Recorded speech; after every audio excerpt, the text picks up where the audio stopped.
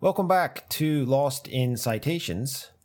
Today's guest is Joshua Wedlock, PhD candidate in the Department of Linguistics at Macquarie University.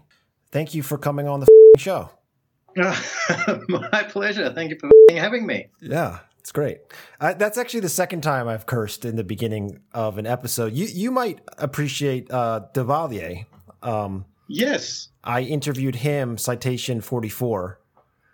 And that was fun to just sort of surprise him like that, because he's kind of famous in the world of cursing. I've seen a couple of videos of the BBC interviewing him. So I saw he was also cited in your paper. Yeah, he's done a lot of really interesting research, and yes, I did cite him, and will be citing him again because I think our research interests align, and so I actually. Yeah, do look at a lot of his work and figure out, oh, that's interesting. How did he do that? So, I'm going to have to listen to that podcast. I'm going to be honest, I haven't listened to that one yet, but I will straight after this interview. Yeah, that's Duvalier, Citation 44. And in your paper, you have you have a citation that you just don't come across every day. I'm not going to read it out loud. I don't really I don't want to make it too big a deal about some of the words that are in this paper, but I just have to say, out of all the interviews I've done so far, I hope this isn't going to offend any of the previous guests. I love you all. This was the most fun to read. So thank you for that. It really made my day. I like reading papers. I like reading academic papers, but sometimes you really have to focus and dig in and put on the relaxing classical music to concentrate. And this one, I felt like you took me on a nice little ride, and I didn't have to do too much work, which I appreciated. Oh, good. I think that was the paper, my paper. I think the reason for that was I was writing for specifically teachers, not necessarily researchers. So I wanted teachers to be able to draw straight from it and go, oh, I could use that, or, oh, I'm not going to use that, whatever the case may be. So, yeah, thank you for the compliment. So the article that we are discussing today is entitled Teaching About Taboo Language in EFL/ESL Classes, a Starting Point. This was published in the OR-TESOL journal. What exactly what does OR-TESOL stand for? So OR-TESOL is the Oregon TESOL Association. Okay. So they've actually they're a pretty strong little group over there. They have their own annual meetings. They have their own journal, but it's all peer reviewed. I was really impressed. So they also do so teachers have to keep up to date with their ongoing points. So they have to get points over there. So they have to attend the seminars to get points. So it's a really good organization. And I was reading their journals, and they were looking for something to publish in this sort of field, and I thought, I'm going to submit there. So that's why I submitted there. I think they do a really good job with and I have no affiliation with them. I'm in Australia, but I think they do a really good job of encouraging their teachers to stay up to date and upskill. So are you going to try to attend a conference in Oregon at some point? I just did their online conference 2 weeks ago. Oh, cool. Where I presented some research on swearing and taboo language. So, yeah, they're very active. But would I like to get there? Yeah, one day when the borders open, but we're all stuck at this point. Yeah, Oregon's a beautiful place. I haven't been. You've been there? You're from near there? Or? Yeah, my brother actually had his wedding there because his wife's from Oregon. And people are super nice, beautiful weather. Sometimes, I mean, it's the Northwest, so there's a lot of rainy seasons, but it's a great place. The food was great. Everyone was pretty laid back. It's a place you definitely want to live, I think. It's one of the better places in America, I would say. Oh, that's good. Well, now I've got a link there. I can go there and teach or something. Who knows? That's right. So, now, last time we kind of interacted was at the JALT conference. You and I both presented for a Macquarie Graduate Showcase. We did indeed. And I got to watch your presentation, which was great. I'd have to say same with yours, and that's where we became got connected, as you said. Interest in both of the research projects. How did it feel when you were officially a PhD candidate? Did you feel differently?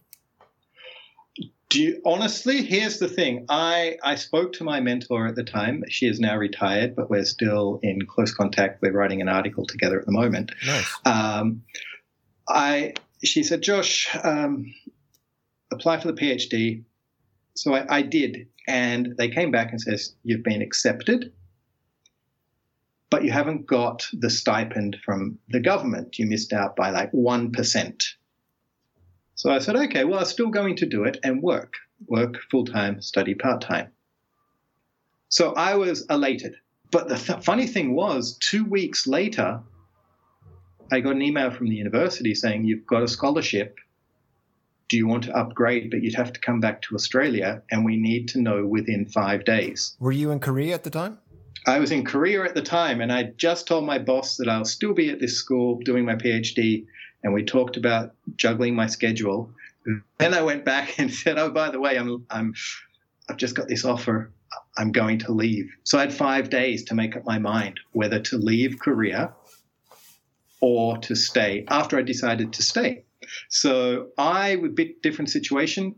I was elated, then I was confused, then I was elated again. So for me, I actually am a domestic student because I have citizenship in Australia. So that's interesting. I don't think I would even with leave. that accent. That's interesting. Okay. So that's fair enough. So you've got citizenship. So you'd be domestic. But I don't think, even though that would be tempting to just focus on because I have a daughter and she's in school here.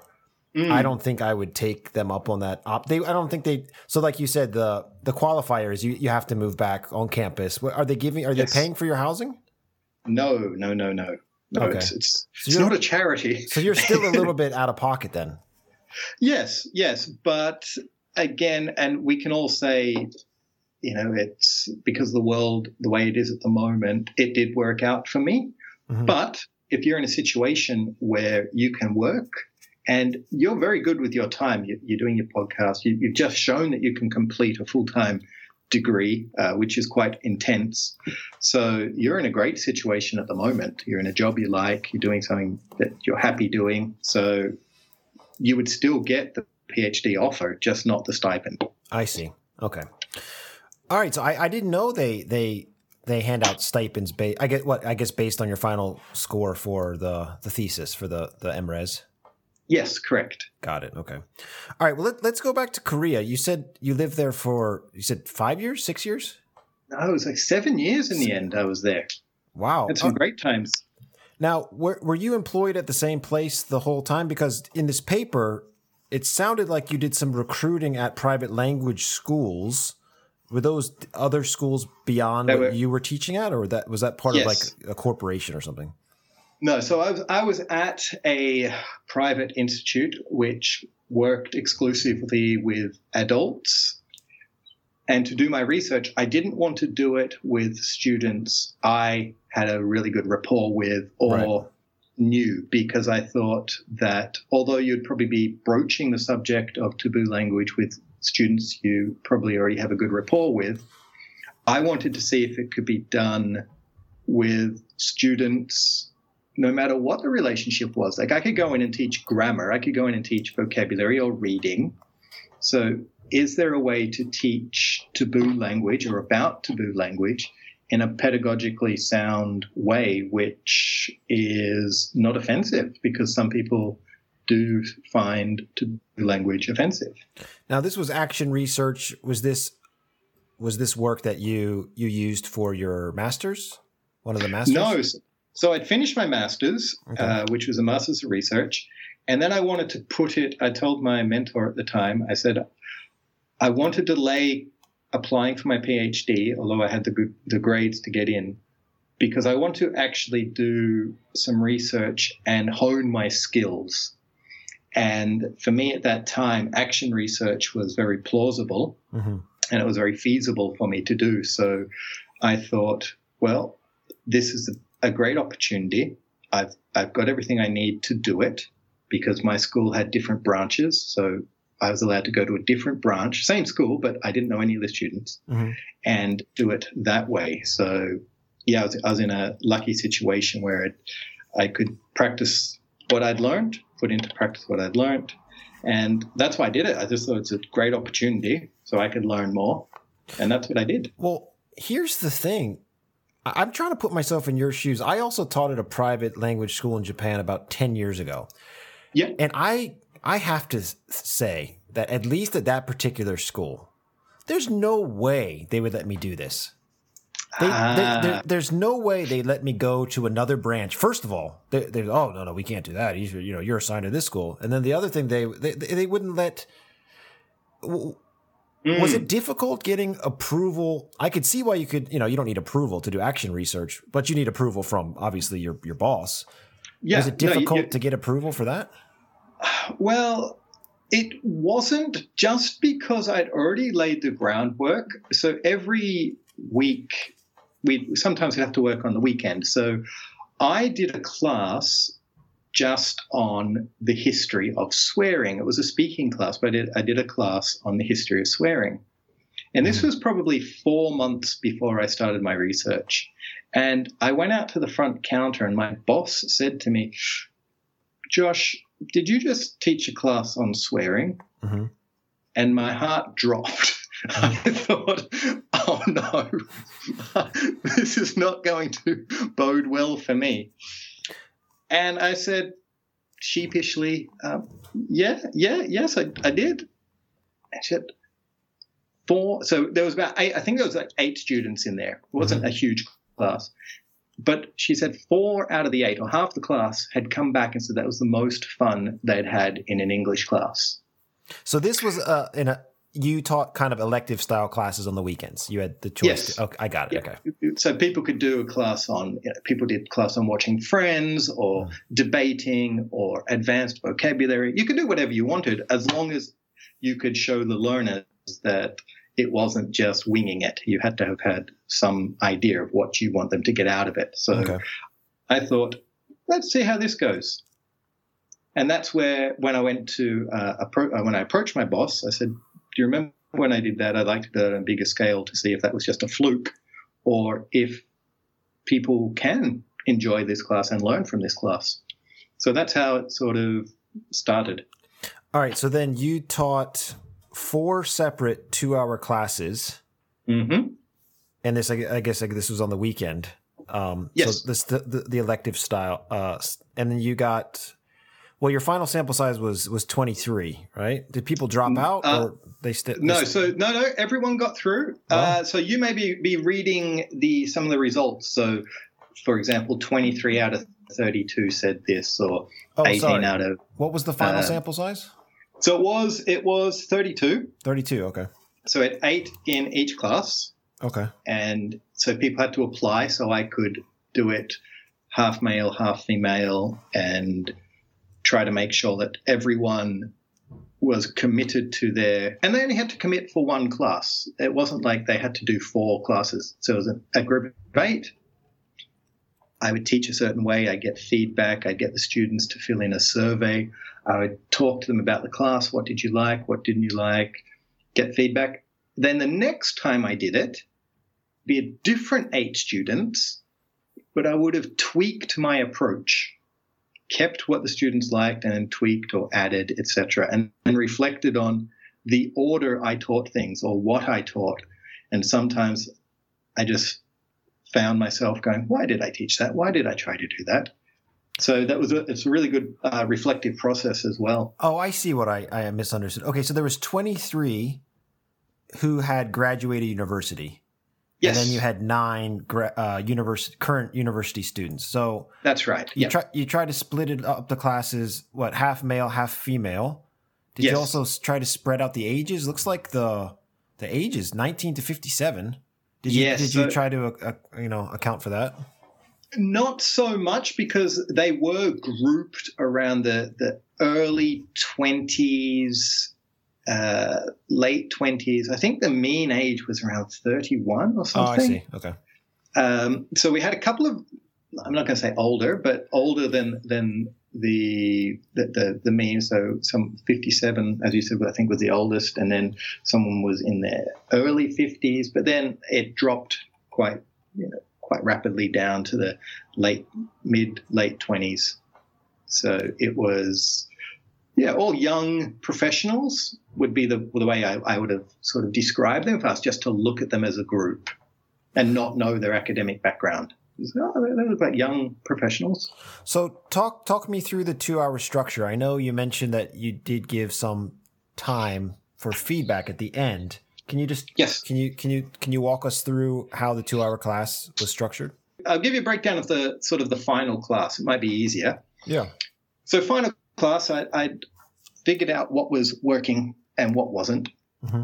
So enter the class, introduce myself, and explain that, okay, today we're going to be talking about taboo language. And at this stage, I'd figured out that it's best to, if you're going to cover this topic, have an outline of the topics you're going to cover. And before you cover them, give the students a chance to opt in or opt out, because swearing and taboo language, it might be fine in certain circumstances, but if we're talking about racism, for example, and someone's had a terrible time with this, they may not want to be in that part of the discussion, mm-hmm. or they may really want to be. But either way, you give people the choice to opt in or opt out. So I gave everyone that opportunity that anytime that you want to leave, you don't even have to ask permission. You can just leave, or anytime you've got a question, just ask. So I set up the ground rules first for the class, and I told everyone that we're here to learn and no language is aimed at anyone. So I think the whole idea was setting this idea of it to be, for want of a better term, a safe environment, that we're learning about language. We're not learning about insulting people. So I set up the class with that. And then to break the ice, I always started with fun facts. So things like and I think I may have mentioned this before, one of the fun facts I like is in Samoa, that the first word for pretty much every child is the word.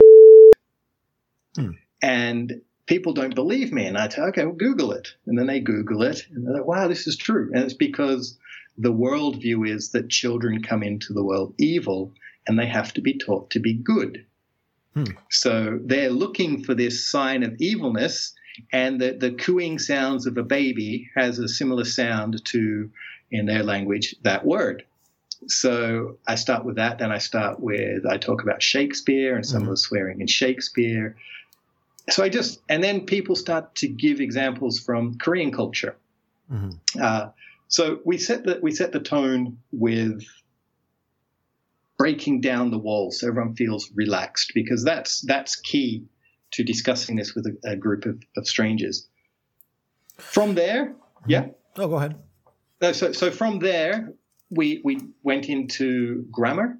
Grammar structure was always fun, because I'm not sure what it's like in Japan, but in Korea, high stakes tests such as TOEIC and IELTS, they need the results to get jobs or to get into universities. So the students really need to learn grammar. So I find swearing a great way to teach grammar in an unconventional way, because you juxtapose some of the rules of swearing. Did you watch that YouTube video I sent you, or had you seen that before? I hadn't seen that one, but I did watch it because it was a nice short little clip. And yeah, they talk about that. It is great, because the F-bomb is, as most people know, the most versatile word in the English language. So I love that one. But there's a couple in there which they didn't go over, which I go over in the class. So, for example... Did you practice pronunciation in this class as well? We did on just a couple of words which Koreans get wrong, but... Okay. Because that would be funny if I was walking by and I heard sort of choral repetition practices go on. Yeah, so the ones The ones which Josh, what are you teaching today? Yeah, we're teaching not. You have to change your on your bed. We're going to say so. We were really correcting. So that was also a fun time. Exactly what you're saying there, because you can pick up the. I know in Thai, I don't think they say the S at the end of words. Okay. So if you are riding your horse, you can imagine what they're saying. You're not saying the S at the end. So the way different languages enunciate and pronounce things is part of the class, but we only did it for the Korean specific. So, and they were the two big ones. They were problematic. And they're very problematic. But once we broke it down, and people saw the humor in it, people saw why teachers were drilling certain sounds. Like, yeah, because this could come across the wrong way. By the way, if you here's just a tip to anyone out there who's trying to pursue a higher degree. If you want to sound like you're doing something in higher education, just use that word problematic. It's such a great buzzword. You can use it for so many different, it's just problematic. And you can use it it's great. It's a very versatile word. I like that word. I don't like receiving it so much in feedback, but I do appreciate when it's delivered well. It's definitely a great word, and it's up there with unpack. We need to unpack things. And the underpinning of... got to underpin. So there are your three buzzwords of the day. Ding! And next week... if you want to sound like you're doing something, just say underpinning. No, exactly right. Exactly right. So I lost my track of thought now. What was I talking about? We were talking about grammar. Pronunciation and grammar. Pronunciation. Yeah. And then we went into, then we also discussed grammar. And we talked about the video you sent me. So, for example, negation. I gave them an example. Do you know Bill? And they would say yes or no, because Bill was a teacher at one of the schools. I don't even think that was his name now. That was just an example. I can't remember his name. We could call him Bill. So, do you know Bill? So, say yes, you know it. Yes, I know Bill. Do you know Bill? No, I don't know Bill. I said, okay, so what about the phrase?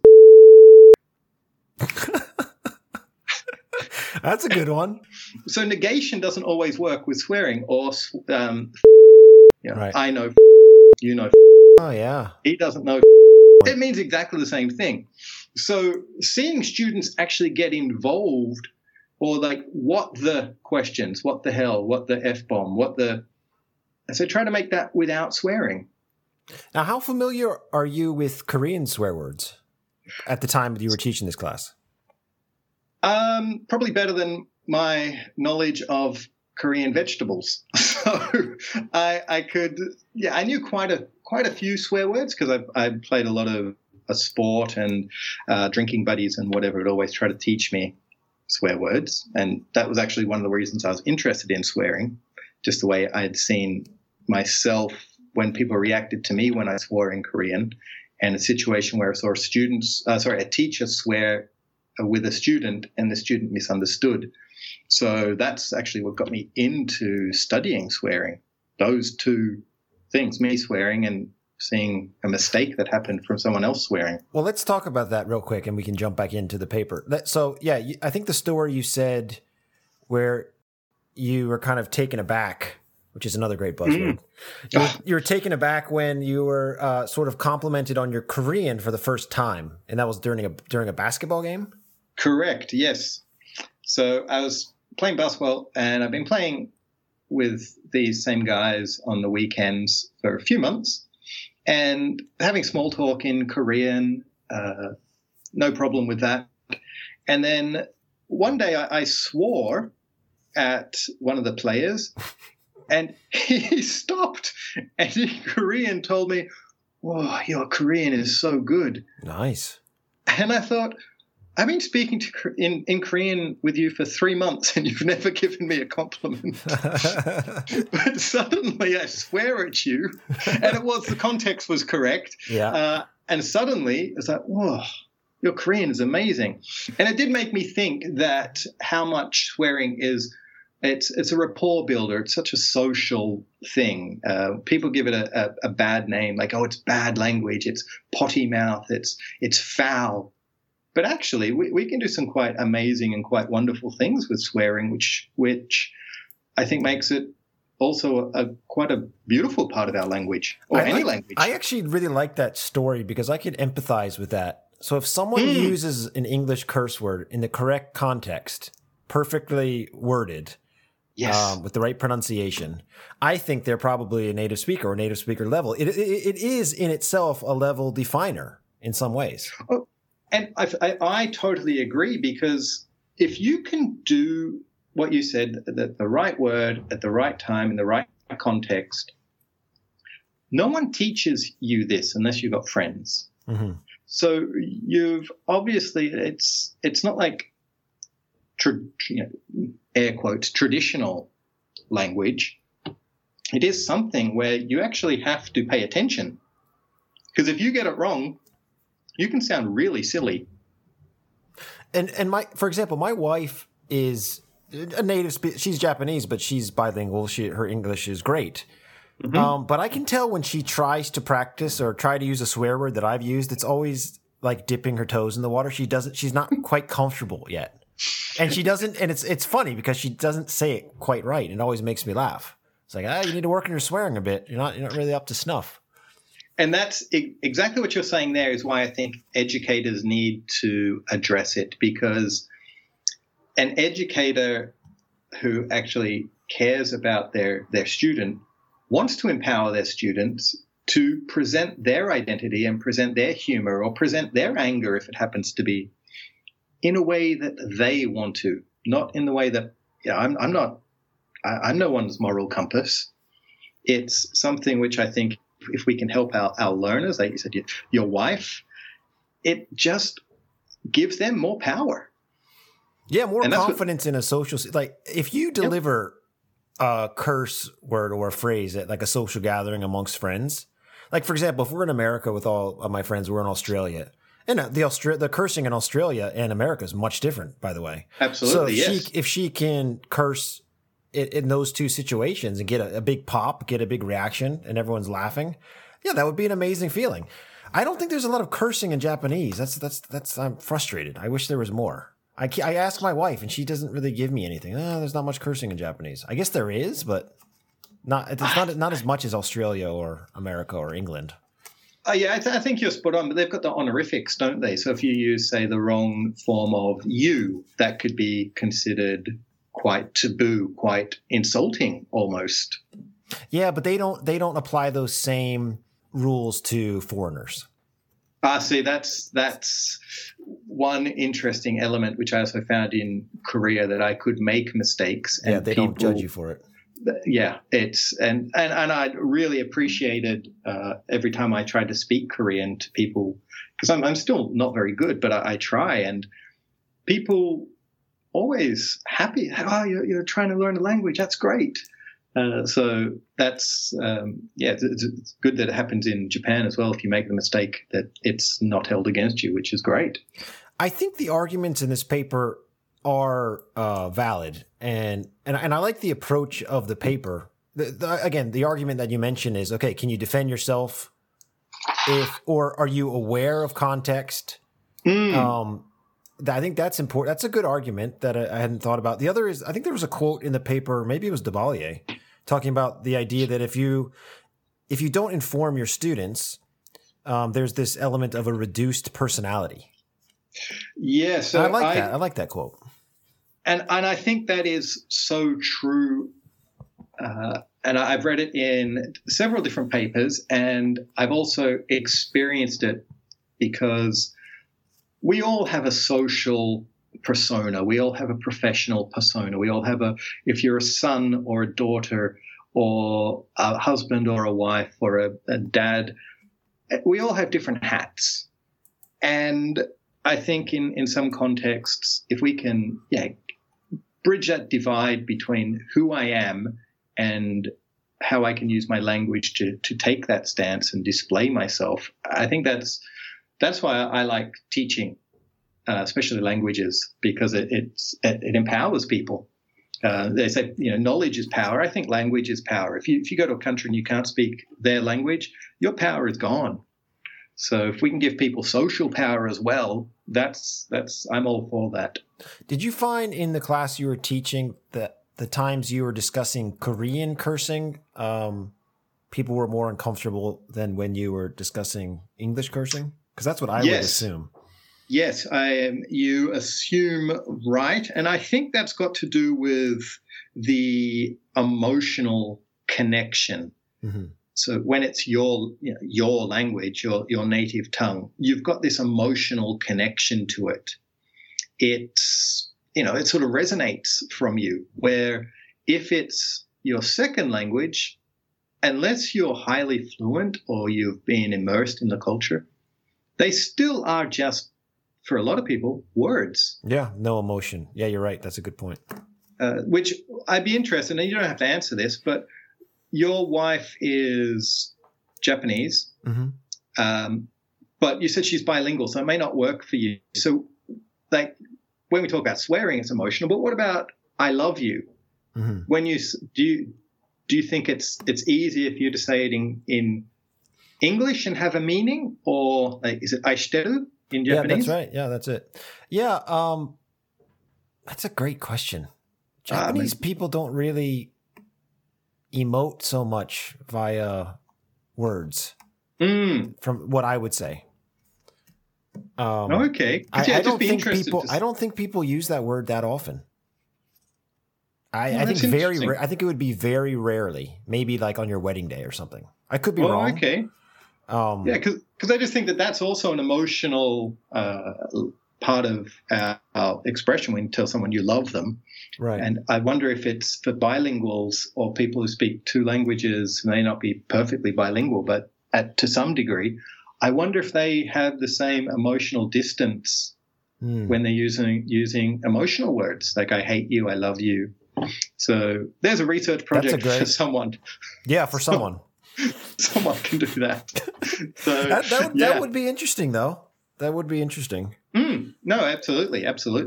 I'd be curious to know which words have more emotional meaning in Japanese. Because that's actually related to your field, because I don't think there's a lot of curse words in Japanese. So then you got to take it to the next level. Okay, well, what's a curse word and why are people offended? There's the emotional aspect to it. And then for me, trying to fit in at a party, if I can figure out those buzzwords that can buzz emotion, then that you can use that in the same sort of method as a curse word. Oh no, absolutely. And I dare say every language has got that rapport building function with their language and is finding it. And with English, it is swearing. You often swear more with the people you're closest to, right, not with complete strangers. Did you find on an individual basis there were certain individuals in this class that were making people uncomfortable, perhaps being a bit obnoxious? That's a good question. I would be concerned. I can just imagine a group of students and there'd be like one or two that are just, yucking it up a bit or taking it over. I would be more worried about, I think as a teacher, you can control, like you said, you put it in segments, you list the segments you're going to teach that day, you get people to opt out. But what if some people in the class start to make it uncomfortable for other people? Okay, so that's in those classes, no. But in another class, yes, there was one gentleman who thought that it was funny to make sexually inappropriate remarks. And his argument was, well, we're all adults. Well, that's not really a good argument. Exactly. Exactly. Well, what's the underpinning theory of that argument? We need to draw that out. We need to extrapolate from that. And it was sort of like, yes, we're adults, but we don't know each other. We're in an English class. The context is not right. There are people here who you don't know. There were so many ways to break down the argument or lack of argument. But no, he persisted in another class as well, and so much so that to the school's credit, they stopped him coming back because he hadn't done one of my classes. Clearly, he would have known the rules. Right. But yeah, they stopped him from coming back because even in English, he was removed from the language, but it did make people feel uncomfortable. Again, showing that context is key to using it. It's interesting because Duvalier does a lot of research with, emotional intelligence or kind of reading the room. That's one thing that I debated with him in the interview is he says that your emotional IQ is trait. So I just can't believe that's true. Like, so if you, like, my argument was like, if you're traveling around to different countries and you're learning about different people and you know how to adapt to certain situations, like, isn't that a state effect? Like, can't you get Benny? He was saying, no, your personality is what it is, and that's it. So I don't know if I agree that your personality is what it is and that's it, because that means if you're not if you're a disagreeable sort of person, that you're always going to be disagreeable, and I don't think that's the case. I think people can change. Yeah, he really stuck to his guns on that. Like a lot of his research, he talks about emotional IQ, and he always calls it a trait. It's interesting, and that you said that's episode 44. Yeah, I'm going to go and listen to that because I've only read his research on swearing and the use of especially multilinguals learning and expressing themselves with taboo language. So I might have to read up a little bit more on what he's saying, because I'm the wrong person to say anything because I haven't read his opinion or his argument. So I'm not taking sides. I'm on the fence. And plus I reference his stuff, and maybe one day he'll read my work and he'll go, hey, that's the guy who stood up for me. So that's my stance there. I just got to bring this other point up in the Duvalier interview. Yes. So Duvalier does all this research on cursing, right? And he's constantly, the BBC loves to interview him. He does all these interviews about cursing, right? But in the interview, he specifically said that there's one word that he hates and he thinks it should be banned. And I was really surprised to hear that. So he's in the UK, isn't he? He's based in the UK. Can you guess what the word is? Don't say it out loud. Just maybe write it. Is it an ist word? Like no, it's not even. Word? It's not a curse word. It's a semantics kind of thing. Does it start with M? No. Okay. I'll just tell you. You're never going to get it. So the distinction between native and non-native English teachers. So he wants non-native. You might have. I think even one of the citations in your paper, there was the phrase LX. So he says that. He actually got I was actually kind of surprised, because in the paper he was talking about native and non-native teachers, and then I kind of brought it up. He says, I hate that word. We should never use that word. We need to use LX. And I thought, okay, I understand that point, and now I'm aware of that. I didn't know that was offensive. I can see how it can be offensive because you can degrade people or you can isolate people. So from now on, I'm aware of it. I didn't know it. But what do you mean? I can degrade someone, or so you can classify. I speak Korean, but I wouldn't say I'm a native speaker. I would say it's my second language. I don't feel degraded if someone says, "Is Korean your second language?" That would be my argument. But we're talking about the reverse. If we're talking about English teachers or ESL or EFL teachers, and you're saying that one person is a native teacher, one person is a non-native teacher, it's implied that the native teacher is more competent as an English teacher, or they're better, which I don't agree. So, I mean, that's his point. I see his point, and I think with teachers it's different. Yeah, I think I somewhat agree. I think you're an English teacher or you're not an English teacher. You're a math teacher or you're not a math teacher. Sure. Whether you're native or not shouldn't really matter. But that's where the distinction comes in the literature. But I see the point of just saying, I'm an English teacher. Definitely. I agree. Yeah. So I agreed with him after he told me that. But I thought it was very interesting if we're sort of extrapolating to the emotional attachment of meanings and words, right? And usage. We're having this conversation. We're joking about cursing. And then I said that word. He said, no, don't say that word. And so I guess it is connected to emotions, right? So it's like in that context, if we're talking about professional English teachers, he didn't appreciate it that I used that word. Now, I don't think he took it personally. But he wouldn't have taken it personally, yeah. It is kind of interesting. So even in the context of we're talking about taboo words or we're talking about curse words, that's why this research field, I think, is very brave that you're doing, because you can get in trouble at any time if you use a word. Like, for example, I used that word, right? And he didn't like it. And he told me, and now I'm aware of it. That's fine. But that's why. No, but then the flip side of that is, and I'm not saying this was the case with him or with you or with anyone, but the flip side is you're taking a moral high ground, which is just showing that you are more virtuous than someone else. And I think that's also a very slippery slope, that you're correcting someone else's linguistic usage or word usage when the intention wasn't there, because language should all be about the intention. Well, and here's the other thing. I have an emotional attachment to the word hate. So he said, I hate that word. And I think that's very strong language. It's very, very strong. It's almost up there with a bore. Which is a great word. I mean, when I was a little kid, my mother told me not to say that word. And hate is not a curse word, right? But it's got a strong emotional attachment, right? Definitely can attach to lots of different curse words or racist words, of course. Yeah. So now, for example, maybe hate didn't have a strong. That's where it can get confusing, right?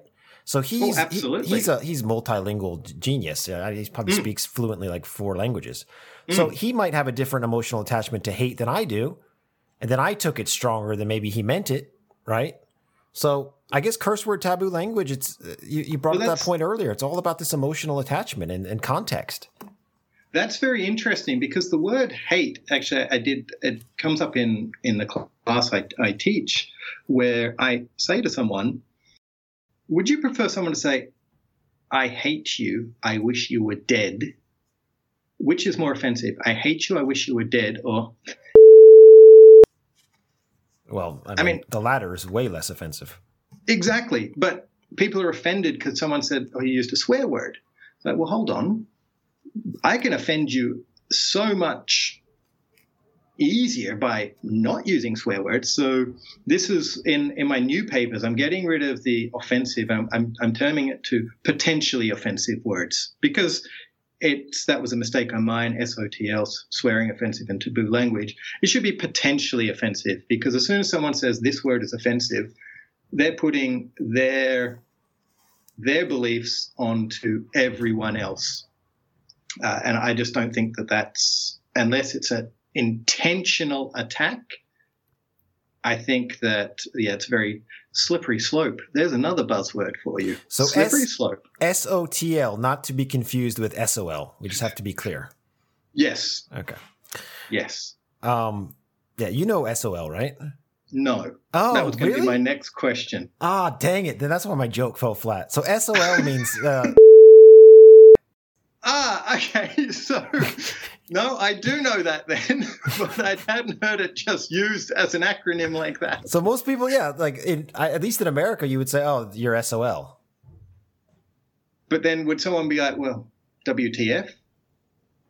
And then we'd all just speak in 3-word. No. That's not good. I don't like that. No, nor do I. So but SOL did become part of the vernacular. Oh, really? Before text messaging and stuff. This is when I was like a kid. Oh, wow. So I don't think I've ever heard it spoken, but once you said it, it's like, everyone knows that phrase. But is it still used, or is it a bit archaic now? I don't know. I haven't used it in a while. So I was excited to use it on this show. So we can redo that part, and I'll just put in canned laughter. Just edit that. Actually, go back. I might do that. That's hilarious. Actually, that's the problem when you prep for a show and you actually write out a joke and it just falls flat. Oh, well. Yeah, you should tell me coming. Sorry. I was kind of wondering if you ever had... All right, so one of the most difficult lessons I ever had to teach when I was teaching at a Japanese school that's similar to what you're talking about in Korea was I had to teach humor. Mm-hmm. And I'm trying to teach jokes, and oh my gosh, I'll never forget the feeling of just being coated in sweat and feeling uncomfortable. because once you're trying to explain a joke and people are just staring at you, I think it'd be more easier to teach cursing and taboo language than to teach humor, because teaching humor would just suck the fun out of everything. Oh, this is why it's funny. And then immediately it's the second you have to explain to someone why a joke's funny, it's the worst feeling ever. Yes. And I think you are right. I think swearing, because it's in all known languages, or at least taboo is in all known languages, as soon as you start the conversation about teaching taboo, like where do you swear, people come up with all these ideas, when I'm fighting with my brother or when I'm making a joke, etc. And most people forget when they're driving. And so what about when you're driving? And so instantly everyone can relate to times where we would swear. So it's easy to start a conversation, but humor, not everyone finds the same things funny. So, there's certain things which are universally funny. Like when someone falls over, that's always funny, apparently. So it's very hard to teach that concept. But I guess, how did you do it? Did you use relevance theory? Because that could help. No, I don't remember. I probably did it wrong, and I'm never going to teach it again. Didn't do it wrong. You just didn't do it right the first time. Yeah, I didn't seek out upskilling in teaching humor because it hurt me too much. Yeah, that would be a hard class to teach. That would be definitely a hard class to teach. Right. Now, I guess we can kind of wrap up the interview. I guess what should I do here? Because I think the podcast series is marked as non-explicit. Right. But I'd love to keep the cursing in, but then I'd have to change. Go back and bleep it. Can you bleep it? There's only about 4 times we curse. Yeah, I can bleep it. It's all right. How about this? Here's what we'll do. For this episode, I will go back and bleep it. If you'd like to get the raw MP3 file, send me an email at lostincitations@gmail.com. And it's just easier because, again, we have a non-explicit rating on iTunes or whatever, so there's no reason to change our rating just for one episode. No, exactly. That's and fair, I right? didn't know that at the start. So to be fair, no, I'm not taking the blame on that. No, nor should you. All right, so the paper that we are discussing today is Teaching About Taboo Language in EFL or ESL Classes, a Starting Point. I believe people can just find this on Google Scholar. I think they can indeed. Yes, it's available there. So I think that we can talk about much more, but again, I like to keep this under an hour. So thank you so much, Josh, for coming on the podcast. My pleasure, and thank you for having me. And I'm going to go and listen to number 44 and send any email apologies to the good professor if I have spoken out of line. But thanks again, and I'll hopefully see you again on another podcast when the next paper comes out. Yes, let's do it again.